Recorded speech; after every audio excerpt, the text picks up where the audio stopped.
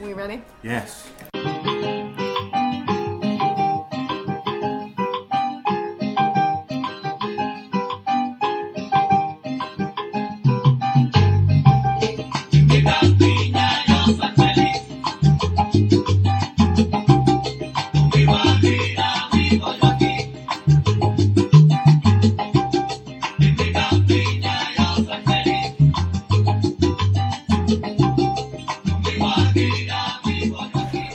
Welcome everybody to episode 10 of the Havana Big Sessions 10 podcast. Woo! Woohoo! Celebration. That's right. And today we have, it's real interesting for me particularly because this is, I feel like one of my big questions, my big drivers, and I have a feeling, Clay, that this is a kind of one of the fundamental drivers for you too, which is there a kind of is there an ordinary unhappiness that is pervasive in our lives? Like, is there a kind of discontent and dissatisfaction that we carry around behind our mask of, everything's fine, and if so, what is it, and can we do something about it? Oh, I like that. I like it. That sounds like a nice meaty one. Now we had some comments from last show before we get into discontentment. I was thinking about this discontent business, but yes, we had something from maybe so last week we had what would you advise your 13-year-old self? Yeah. And at the end of the show we said what was our question? What would you tell your what would you ask your 65-year-old self? Yeah. So we got a awesome response back from Mike Trussell, who has 3 awesome questions. So he would ask his 65-year-old self, tell me your dreams, what is it you cherish? How do you encourage your grandchildren to be all they can be? And what would you tell your 50-year-old self? I like the last one. What would you tell your 50-year-old self? Especially as I'm approaching 50. I wonder what my wise old 65-year-old self would tell my 50-year-old self. See, I like the what do you cherish? Because I think asking someone at that point what they actually cherish out of all their experiences would tell you a lot, I think. Yeah. So, awesome, I like Mike. it. Yeah, thanks for Mike. That. Yes, thanks. So this discontentment, and where does it come from? And are we? Because it's there's 2 literary references, isn't it? The winter of our discontent, and then the other one from Thoreau, and that most men lead lives of quiet desperation. Yes, in fact, I was reading that whole first chapter of Walden earlier, thinking about this. Yes. That's a really kind of hits you in the face, that quote, doesn't it? It does. Like, am I leading a life of desperation? Yeah. Well, in some ways, and I was thinking, what are the various different sources that drives our discontent? First I was thinking, what is discontent? I guess it's a uneasiness, not having peace, being not satisfied in a way is this whole idea of discontentment. And I think there's some societal pressures. So there's an image in society that says this is what life is meant to be like, look like. Here's a model of success. And then if you compare that model to your model, and your model doesn't look like the one that society says, and there's a gap, and then in that gap there's your discontentment, and that's the big picture. Think about relationships as well, and I think we might have talked about in an earlier a show where you were talking about your kids and fairy tales and that thing. And think about the fairy tale of the finding your prince and living happily ever after, and then. Nobody ever tells you what's in the next chapter. What happens they never do. After They don't tell you what that is. Yeah. But then your Prince Charming isn't. We build up that massive image of the perfect partner, and nobody's perfect, of course. But then in the gap, then you get the discontentment and have I found my soulmate and all that sort of stuff. So I think there's I guess where I'm going with this, and I'll be quiet in a second, is that we have all these models that we maybe didn't create, but then we use to compare our lives to that model, and when there's a gap, then we feel the discontentment. Yeah, no, I completely agree with that. I think that there's a couple of people, thinking about my own experience of what I feel discontent about, and also watching people around me over the years, I feel like there's a certain kind of discontent that's really, like, I am really not happy in my life. This is not, like you're saying, there's a big gap. But I think there's another experience I've had that really stands out for me, which is that one of my best friends had always wanted to work in conservation and kind of environmentalism, and ever since university, and probably even before, this was like kind of her dream. And we had a conversation years later where she had started working at this big conservation non-governmental organization, like doing amazing work, and had kind of gotten a degree of what we might call success, recognition, responsibility. And our conversation was about how it's not enough. I don't feel like I thought I'd feel when I got here. Like, I don't feel like, oh great, I've achieved it and that's it. There's still like something isn't filled still. Yeah. And I think that's almost a more interesting question, because it's a harder one to answer. If you have a really crap job that you hate, or a boss is driving you nuts, or you have problems in your relationship, those are kind of identifiable things. But my other kind of question is, where do you go if, even when you have everything you thought you wanted, and you still feel underneath it all like not, I don't know what the word is, but just... Yeah, I think the answer is the same for both. Maybe, yeah, but I think, I think the answer there are is both situations, I think.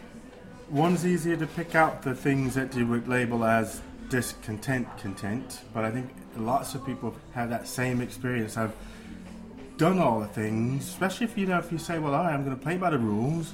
I've gone to university, got a degree in something marketable, got married, had the kids, got the house, got the cars, got the white picket fence, the whole American dream aspect, making good money, but yet I'm still not happy, I'm still discontent. I've done everything I knew how. I've played by the rules. I've done everything, played by the rules, know what to do, and still discontent. Or the scenario you've just outlined, yes, job sucks, blah, blah, blah, all that kind of stuff. But I think it's the same answer, and I'll go back to Stoicism for the answer to that question, and that is that we are externalizing our happiness to something else. So whether it's, the big success, so I'm thinking, well, that's going to bring me happiness, and that's probably the big illusion that we're sold, is that you get all these things and then you'll be happy. If I get the latest iPhone, iPad, have all these things, that'll be happiness. If I got lots of money, that'll make me happy. It was a great quote, Geldof, I think, said, and it was, people who think money buys you happiness haven't been rich enough long enough. Which I always love that one. But so we think these things will bring us happiness, but then those are external factors that we're tagging our happiness or contentment on. Then the Stoics would tell you that once you let all of the, and that gets in Zen as well, the same sort of thing, let all those attachments go, and the only thing that you have to focus on in your contentment is internal, the things that are under your control. Yeah. Anything outside of that, then you open yourself up for the disappointment, the not being how you thought it would be, all that you open yourself up to. Whereas if you focus inward on the things that you can control, which is very few things, which is really just your thoughts and the like, you can almost boost your happiness and contentment, almost instantaneously when you internalize that and focus on those things, no matter what your situation is. We talk about Seneca, for instance. He was rich, lost it all, in jail, exiled, but through all that, still maintained a sense of himself, because all the external stuff he didn't matter, because he had no control of those. So those were not measures of success or happiness for him. So whatever the condition. Yeah. I think it's a... I was looking at, I have 3 books on my desk at the moment, are kind of in front of us. One is Affluenza by Oliver James, so I've gone back to that. All right. And he's very much focused on why is it that in richer societies where we seem to have solved all these like problems of, whatever, basic survival and blah, blah, blah. You find even more discontent than in societies that people don't have as high level standard of healthcare and all these things that we kind of think of as we've made it, Yeah. And actually finds that, it's not that he finds it because he already knows the answer, but it's more of a question into why does this happen? Why are we experiencing in our society such high levels of discontent, of just pervasive stress and anxiety that really are and I think he really locates all of that discontentment in the way that our contemporary society is, like 20th, 21st century deal. Yeah. Because there is a statistic that's floating around that says that we're less happy. We got more than our parents and grandparents had, but we're less happy than, our grandparents in terms of the happiness scale. So I think there's that, and then, but at the same time then, there's Thoreau and Walden, who is talking about some of these same things. Yeah. And then on another kind of level, and I feel like that's the level that you're starting to talk about, is like the yoga Buddhist, perspective of that there is a pervasive discontent about the nature of existence, that things that we love are temporal. And so deep down we know that everything that we really love is vulnerable to being taken away from us, and that makes us feel this just pervasive kind of sense that not all is right with things, even if it seems like everything's right. Unless you're a Stoic. Well, that's one of the basic premises of Stoicism, is that everything can go in a day. So appreciate it. In fact, one of the techniques in that or practice is the negative visualization. People often say do positive visualization, things that you want. Well, they say do a negative visualization. So what your kids, loved ones, everything. So imagine that tomorrow that's taken away from you and what that would feel like, which then increases your appreciation in the present. So, if you knew that, it was the last time you were ever going to be able to have that cup of coffee there, that was your last coffee ever. Don't say that. Don't joke about that. That's not funny. How much more would that cup of coffee right there taste if you knew that was your last one ever? And so they say practice, not to be like morbid and just live in that space, but to periodically practice negative visualizations to increase your appreciation of what you have before you in that moment, like really appreciate it as opposed to... Well, and it makes you ask yourself, what am I apart from all these things that I identify myself with? Like, if everything's stripped away, who am I now? Yeah. Yeah. No, that's like amazing. That yeah. The thing that I found really interesting about going back and reading Thoreau is that he kind of talks about, he has this one line, this is just literally in the first kind of chapter, about how unfortunate it is that some people inherit vast property. Yes. Like, oh, it's so terrible for them. Like, much better to be like me with practically nothing because, and then he has this image about speaking to a young man who's trying to walk down the street pushing a barn and all of the stuff that he has to take care of and carrying on his back, and this is something that I think we need to all reflect on a lot more individually and as a society about all the stuff that we have. Like, how much is it, like, put it on the scale, the great scale of whatever. How much happiness is it bringing versus how much anxiety does it come with about that thing being taken away? Yeah. Or that thing failing and stuff. And the thing that always comes to mind with this is cars, because people who have really fancy cars, it's like they love their car, and I'm not in the business of judging what you should spend your money on. I don't care. Yeah. But what I notice is that if you have a really expensive car, all the joy that you have about driving it and how it drives and how it feels and how you feel about it, getting into it and blah, blah, blah, all that joy comes with an increased anxiety about making sure nothing ever happens to it, no one ever keys it, you park in a good stuff area. happens, the alignment is off when I'm driving, and now this is really stressing me out because this is a really expensive car and I expect incredibly high standard of performance from it, so I've got to take it back now. And this is a lot of stress. I can't go over bumps more than like 2 miles an hour. Yeah, I might, don't want to get chips in it. Well, but you might mess up the alignment again. Yeah. It's like I think there needs to be a recognition that with stuff comes burden as well. It's when your stuff becomes so.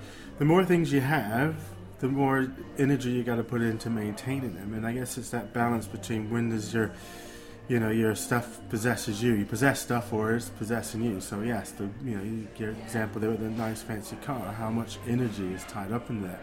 Because there's another movement, and we can look it up. Twigger, I think, is the author, and that kind of pushed this forward. But he measures these, when you're making these materialistic purchases, how much is this going to cost you in life force energy? As in, I got to have this much to put into it, so I got to earn this much to buy the fancy car, and I got to continue to earn X amount in order to do the upkeep, the maintenance, gets the scratch, got to take it in, all those sorts of things. So how much of those things can you let go of? Can you have the, Daewoo, a little green thing that gets you from point A to point B, isn't a great status symbol, but it does what it needs to do. Totally. I think, up to a point, and they say this, don't they, about your salary as well. Up to a point, it does increase your happiness because it gives you a sense of actually not being on the edge of poverty and not being able to pay your basic bills. But above that amount, it doesn't really do a whole lot for you. And I think about this all the time with our house, because we just bought our first house last summer. It's a small house, but it's amazing. And every time I go into a bigger house, the first thing I think is like, oh my God, how long does this take to clean? Like, I don't want to clean this house. Yeah. Give me my small house. I can handle cleaning that. So I just think, all of these things come with the other side. And I think it's not that you shouldn't ever want anything nice, but there should be a real recognition of what is it costing you. I think you have to weigh it up. Yeah, what's it cost you? Exactly. So it's like some of my favorite writers, like travel writers, and like Tim Cahill comes to mind, and he's like, you're never going to get rich doing this, so you're not to be doing it for the money, but I can afford to do this because I live in a cabin, and I think he's in Minnesota, so I don't have very much. I don't need a lot to maintain my lifestyle because I actually don't have very much. Yeah. But then it lets me travel around and go to all these different countries and do all these amazing things because I don't need to maintain a big house or car or any of that kind of stuff he doesn't have. And there's a few people like that, sort of and this guy's popular on Facebook, and I can't remember if you mentioned him to me, and the name's going to escape me now. But he's dang it, it's going to escape me. Maybe I'll follow up with a link in the comment section on this, but basically he sold all of his possessions, so he lives in hotels and things like that, and all his books are on the Kindle, all that sort of stuff, but then he doesn't need much money now because he has nothing to maintain, no house, no car, everything that he owns he can pretty much put in the backpack, the stuff that he actually owns, but it allows him to be more expensive and to travel and to do the things. So I think it comes back to what we said in the beginning. It's what's your model? Are you buying into what's been sold to you? So you're buying into the magazines, the TVs, the glossies, saying that here's the pinnacle, here's what you need to be striving for, here's why you need to go to university, get this degree, have this big job, make all this money so you can have all this stuff. If you buy into that model, when you look at your current situation, the bigger that gap, the more discontentment, and then you're just constantly in that cycle. Yeah. But back to your point, can you step back, ask yourself the question, what do I need for the minimum thing that I need? Can I let go of that? So let go of that, let go of that, let go of that. Because there's another saying, you're making me think of all these sayings out there, and this is the real one, about along the lines about the freer you come, the more things you can let go of, the freer you become. Yeah. So if you can let go of all those things, you need very minimum. But it's hard, isn't it? If you live... It's really hard. I'm not, I mean, Thoreau's great to read, but I don't actually want to live in a log cabin. But this is the thing, but why okay. don't you want to live in a log cabin? And before you answer, and here's my guess at it, that most people will look at that and then, but because it's so ingrained in us, the program is so ingrained in us, that says living in a log cabin somewhere in this modern society puts me on the outlier. Yeah, I don't think that's why I'm saying that. I think what Thoreau did was live on his own in the cabin in the woods for 2.5 years. Like, I don't want to do that. And not everybody wants to do that because not everybody's the same. Not everybody's going to connect with who they are underneath it all in exactly the same way. But I think the fundamental principle is the same. Not everybody needs to give away all their stuff in order to be detached. There are people that are driving probably incredibly expensive cars out there that it gets a scratch and they're like, yeah, okay. They're not identified. Because they got more money than God, they don't care. Well, maybe, but also there's a lot of people who have crap loads of, it's not the money. Yeah. Because there are a lot of people that have tons of money that are 100% identified with that. I mean, we only have to look at some of the presidential candidates in our country to think of some examples. And like, it's a choice.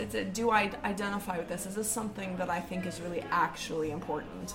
Does it actually deeply matter that there's a scratch on this car? And some people are going to go, yes, it does, because I'm identified with that car. And some people are going to go, no, it doesn't, and I'll drive around with a car and a scratch on it, whatever. But I think, this is something that really interests me, this idea of discontentment, because I think that there is this double layer of it. There's the way that our society is, and like you're saying, the picture that we're holding up everywhere is held up to us, rather, saying this is how to get to happiness, this is how to be content, this is what success means, this is where you need to go. And for that, I mean, even in my novel, The Boatman, that's one of the things that I really try and explore in the mainland. Because the mainland is a place that kind of embodies these type of more. The philosophy is more is better, new is best.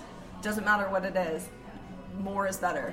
Doesn't matter what it is, new is best. How many toys can I accumulate? And in one of the bits, it's about how all these changes are happening, and there's this underlying whisper that all these things are going to make you happy. But that's not what it actually says. So I think what I was trying to kind of suggest there in writing that part of the book, and what I see is that people make a jump between what's in front of them and someone telling them this is the way to happiness. Those words are so rarely spoken. It's implied, and people make that jump. Because we don't want to look behind the scenes and see, is that person actually happy or not? So anyway, I suppose what I'm saying is that there's the way that we're choosing to live and succeed and use ourselves and our lives, but there's also, from a Buddhist perspective, an underlying dissatisfaction or discontentment that's called dukkha, that's called samsara. They have words for this discontentment in that language, that is about the fact that things are transient, that we know deep down that we're going to die, and how do we deal with that? And that there's this kind of, if we're disconnected from spirit, like you were talking about, needing to go up to the mountains, if we're living a life that's disconnected from that aspect of our deeper selves, that's just stripped away and still is, and in fact is more when it's stripped away, then we feel that more and more. We feel that fear of death. We feel vulnerable about almost everything. So I feel like even, I'm thinking of modern society kind of pushes you, again, away from that. For you, in relationship to how maybe way further back in our evolution, spirituality was taught and part of, and you're part of the family unit and the community and that. As we started to move into more of an industrial age, and we start factory, and we start changing the model, and you got the Enlightenment, and all these different movements that maybe moved us further away from our spiritual selves and connections, that we've lost touch with that. I have an amazing quote for you right awesome. now. I like it. Okay, so I'm looking at this book that I've come back to called The Wisdom of Yoga, and do you know Annie Dillard? She's okay. So anyway, there's a quote from her on the front that says, "There were no formerly heroic times, and there was no formerly pure generation. There is no one here but us chickens. And so it has always been, a people busy and powerful, knowledgeable, ambivalent, important, fearful, and self-aware. A people who scheme, promote, deceive, and conquer, who pray for their loved ones and long to flee misery and skip death. It is a weakening and discoloring idea that rustic people knew God personally once upon a time, or even knew selflessness or courage or literature, but that it is too late for us. In fact, the absolute is available to everyone in every age. There was never a more holy age than ours, and never a less." So that's kind of different than what you're saying, but it is. I'm not sure if I totally agree with her. And my I guess the counter to that, what I would say, is watch Bruce Perry's Tribe series, where he travels to these different indigenous tribes that still exist. Yeah. And when we were talking about earlier about possessions, a lot of these people, in my own experience, because I spent some time in Malaysia, and these people that still use the jungle to live off of, but they don't have much, but they all seem so happy. And some of these tribes that he's spent time with, they go into the jungle, get their food, they come, so they still live very close to the earth in that way. And when you talk about that sort of, I don't know if happiness is the right word, or contentment, they have a very content lives. They don't have the same pressures and things that we sort of have. I actually kind of feel like I fall more on your side. I'm not sure I totally buy into what Annie Dillard I think is it's easy to say, and if you look backwards and think it was a better time, I think historically you can see how, well, even if you talk Thoreau, when you read that, there's the same problems that we are having now, and he was talking the same thing about commercialization, having a house and those possessions. You can go all the way back to Socrates and read some of the stuff that Plato's written. And if you put a car instead of a horse, they were having the same debates that we're having now, talking about possessions and being owned by your money and all that, way back in Socrates' time. So it doesn't seem like human beings, and that's where I can agree, it doesn't seem like we've changed as human beings much. We've got all this technology, but I don't know if we've evolved, because they're having the same conversations. But I think what was also true in my feeling about what you're saying is that the structure of society and the way that we actually live our life matters. Yeah, I think so. I think so too, and I think that giving time to that other, that recognition. There are cultures, and there's a way. I suppose the thing about this quote from Annie Dillard is like, don't just look to the past and think it's too late for us now. I suppose that's where I would kind of you've got to embrace that. It's like, actually, it is accessible to us. It's always and it always has been, and I think that was, I guess coming full circle. Maybe the thing that we don't do enough of is creating our own model. As you said, someone holds up this model and say, this is it. We need to challenge and question that, create our own, and then live to that model. Because if we keep falling after someone else's, there's a discontent that comes with that. That's true. Although I think we don't need to reinvent the wheel. I think we need to challenge the dominant model nowadays. But I think there are a lot of people that we can look to and as inspiration that are doing it in an alternative way. And I would challenge to say, look inward. Just like you said about your house. You like the small house. because for whatever reason you like it, and that's great. And that to me is you saying, here's what I like in this writer, and I have, and I'm happy with that. Yeah. You're not thinking, well, I want to get a big mansion. No, but I suppose there is a possibility that when you have a dominant model and you say, don't look to that, that's not the way, there's a possibility of people feeling like, well, what's the other option? Make your own. Yes, it's true, but I think, there's nothing wrong with looking at other people who are doing it in different ways, and I think that for me, this is what's, kind of inspirational about thinking about teachers and mentors and kind of people that you look up to that are doing it in an alternative way, and maybe you're taking little bits from each of them. You're not just remodeling your life on one other person's life, but you're looking and saying, okay, I'm not happy. Who is happy? Who do I see out there that's living a life that they're enjoying, or that they have something, an experience that I want to cultivate in my own life, and so how are they doing it, and kind of studying what they're actually doing. I think that can tell us a lot, I think so. I think that's how we learn, isn't it, by modeling. And my only caution would be not to then just change the standards. So you say, oh, that guy has it all, I want to be like him. I don't have it all. Yeah. Now you've just shifted the same discontentment because I want to live like that. Well, we can take from advice from the Buddha. He basically, I was listening to something about the life of the Buddha and what he was saying right before he died. And he said to his followers, if you hear a story about the Buddha said such and such, do not believe and do not disbelieve.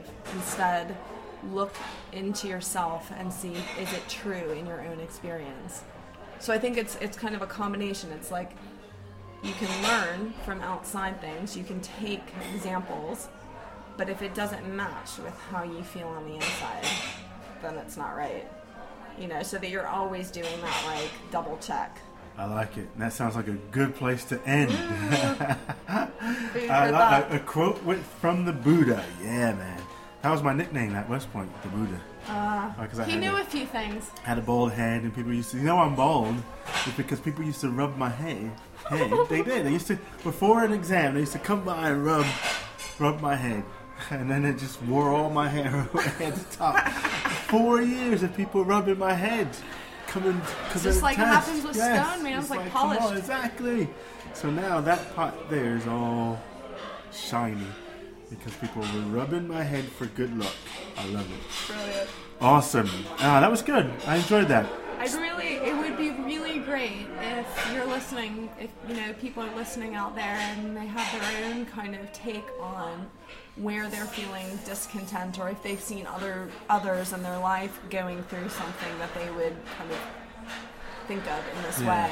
Absolutely. It would be great to start a conversation, because I think this is something that we don't actually talk about as much. There's a lot of succeed and try and fail and then fail again and be great, and there's not a lot of just, reflecting on this level of stuff. So, I like it. I'll tell you what we're going to do. We were talking about this earlier. We're going to create a Facebook page to house the podcast, so you can make it easy for yourselves to comment and get the discussion going. Keep the discussion going in the comments thread below this podcast. Awesome.